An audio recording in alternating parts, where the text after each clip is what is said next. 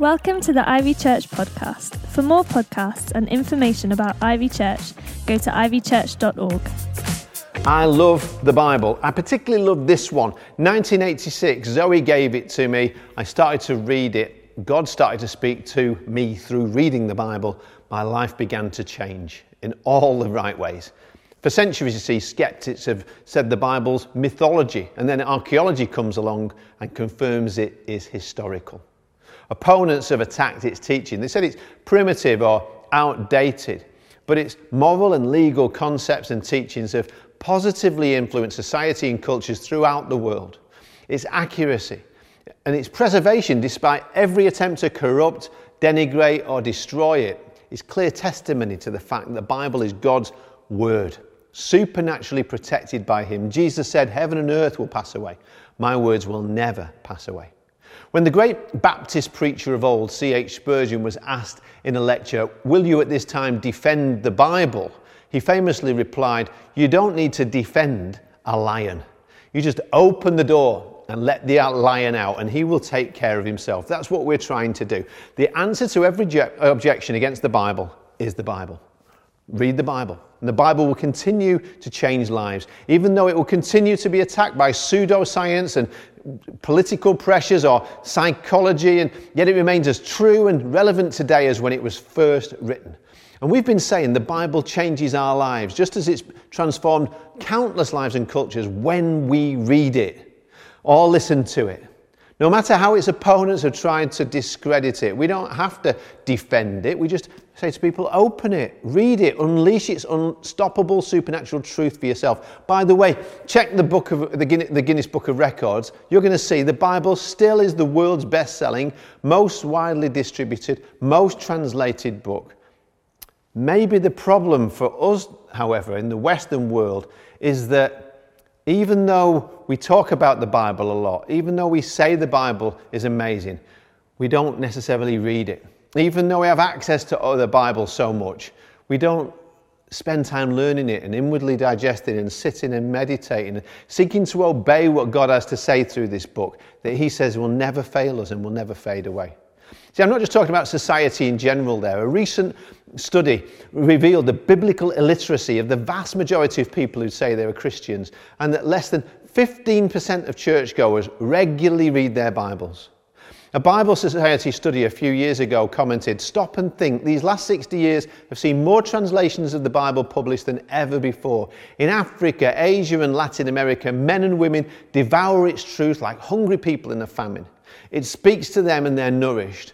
Not so in Europe, where, surrounded by every kind of aid to understanding, Christians can't be bothered to give any time to the Bible. They sit in front of screens for hours every week, but don't have an hour a week for the Bible." And then they said, what are the consequences of this ignorance? Countless people sitting on churches in Sundays who can't tell their Amos from their Ezra, can't believe what Christians believe, don't know how to meet the challenges of our world. It says if the Christian inheritance of Britain collapses, and it could do so in the next generation, it will be so because Christians refused to learn the importance of the Bible before it was too late. I was so challenged when I read that. A few weeks ago, we asked you to honestly answer one simple question that I believe, and many studies back this up, is the most important question you can be asked with regard to your personal spiritual life. Here it is. How often do you personally read the Bible for yourself? I hope you're honest about that. And I say for yourself because some people like me get to read it for others or to others to prepare a talk, but I never want to be like that starving baker who's making bread for everybody else but too busy or too hungry to stop and get my daily words from God and be full. See, none of this is to make you feel guilty about not reading the Bible too much. But week by week, we just want to encourage each other to read the Bible, because that's how the Holy Spirit brings his power to change us in all the ways that we need to be changed. And through us, the world starts to change. I want to see the Word of God today, what it does. And what it does, I want to focus on how it takes away my guilt. And the Holy Spirit never does that by condemning. When I read or hear what God says and how he speaks to me about what is right, how he might want to convict me, but he will never condemn me. He may not condone what I think or say or do, but he wants to set me free to be able to live his way. And this is huge. I don't have any more guilt in my life. Not because I'm perfect, not because I've always got it right, but I don't have to go around with a trail of regrets in my life. I don't have to carry shame anymore in my life. So many people are stuck with memories from the past that they're chained to and they can't seem to erase. Others, people might have hurt you, or they've got resentments, or they've hurt other people and now they have guilt. Did you know God does not want you going through life carrying that kind of baggage? Do you know that God wants you to be free from guilt, and that's one of the reasons he's given us his word? Did you know the Bible was given so you can eradicate your guilt? Because the word of the King sets the captives free. I remember somebody I met with way back who was distraught and weeping and saying, I just feel so guilty. Like sobbing with these dry heaves. They just kept saying, as I was kind of counselling them, I feel guilty, I feel so guilty. Nothing I could say was helping. It just seemed to make it worse, so much for my counselling skills. But then I had this prompting from the Holy Spirit and they said, get the Bible. And then I said, can I show you what the Bible says, what God's word says about guilt? And I showed some scriptures, and some of them I'd hidden in my heart, and I knew where they were, and I underlined them already in my Bible because they'd spoken to me personally about my own guilt before. But 1 John 1:8-9 says, if we say we have no sin, we deceive ourselves and the truth is not in us.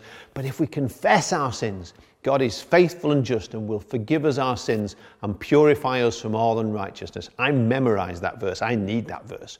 What does it mean? I love that word, purify. It's a word that means cleansed, like you've been rubbed with soap in the bath. When a kid's been playing out and getting all messy and filthy and muddy, God says, I'm not just going to forgive you, I'm going to disinfect you. I'm going to wipe every trace away of that stain. I'm going to get rid of all the dirt in your life. And then I went to Romans 8, verse 1. I memorized that one too. It says, there is therefore now no condemnation. That means zero.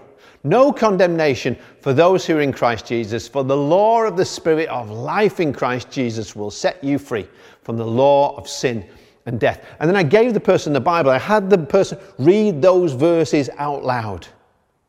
And you see God's Holy Spirit start to work in them. And this is what happens when you unleash his truth, when you speak out his truth, when you agree with his truth. And it moves away from what have I done to, wow, what Jesus has done for me.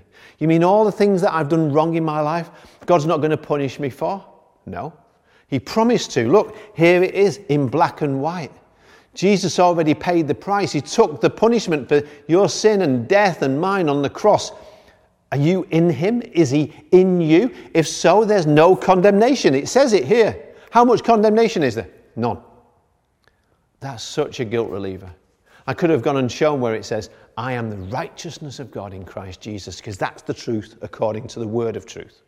The word of God is a shame reducer, a regret eliminator, a sin eradicator. Nothing can work like God's word to cleanse our lives from guilt. Look a little bit closer today at Ephesians chapter 5, verses 25 and 26. It says, Christ loved the church and gave himself up for her to make her holy, cleansing her by the washing with water through his word. You notice that phrase, through the word? This is how we get washed. What do you think God is saying to you through that passage? How do you think it can happen where I take the word of God and I fill my mind with it, and I actually am being brainwashed in a really good way, because the Bible cleanses the dirt and the sin and the grit and the grime out of my life, inside and out. Unleash the power of the Bible today as we look at it together and as we personally receive these truths that says, God wants to wash my sins away. And the way that he does that is by the power of his word, spoken and received and believed in my life. Thanks for listening. For more podcasts, go to ivychurch.org/media.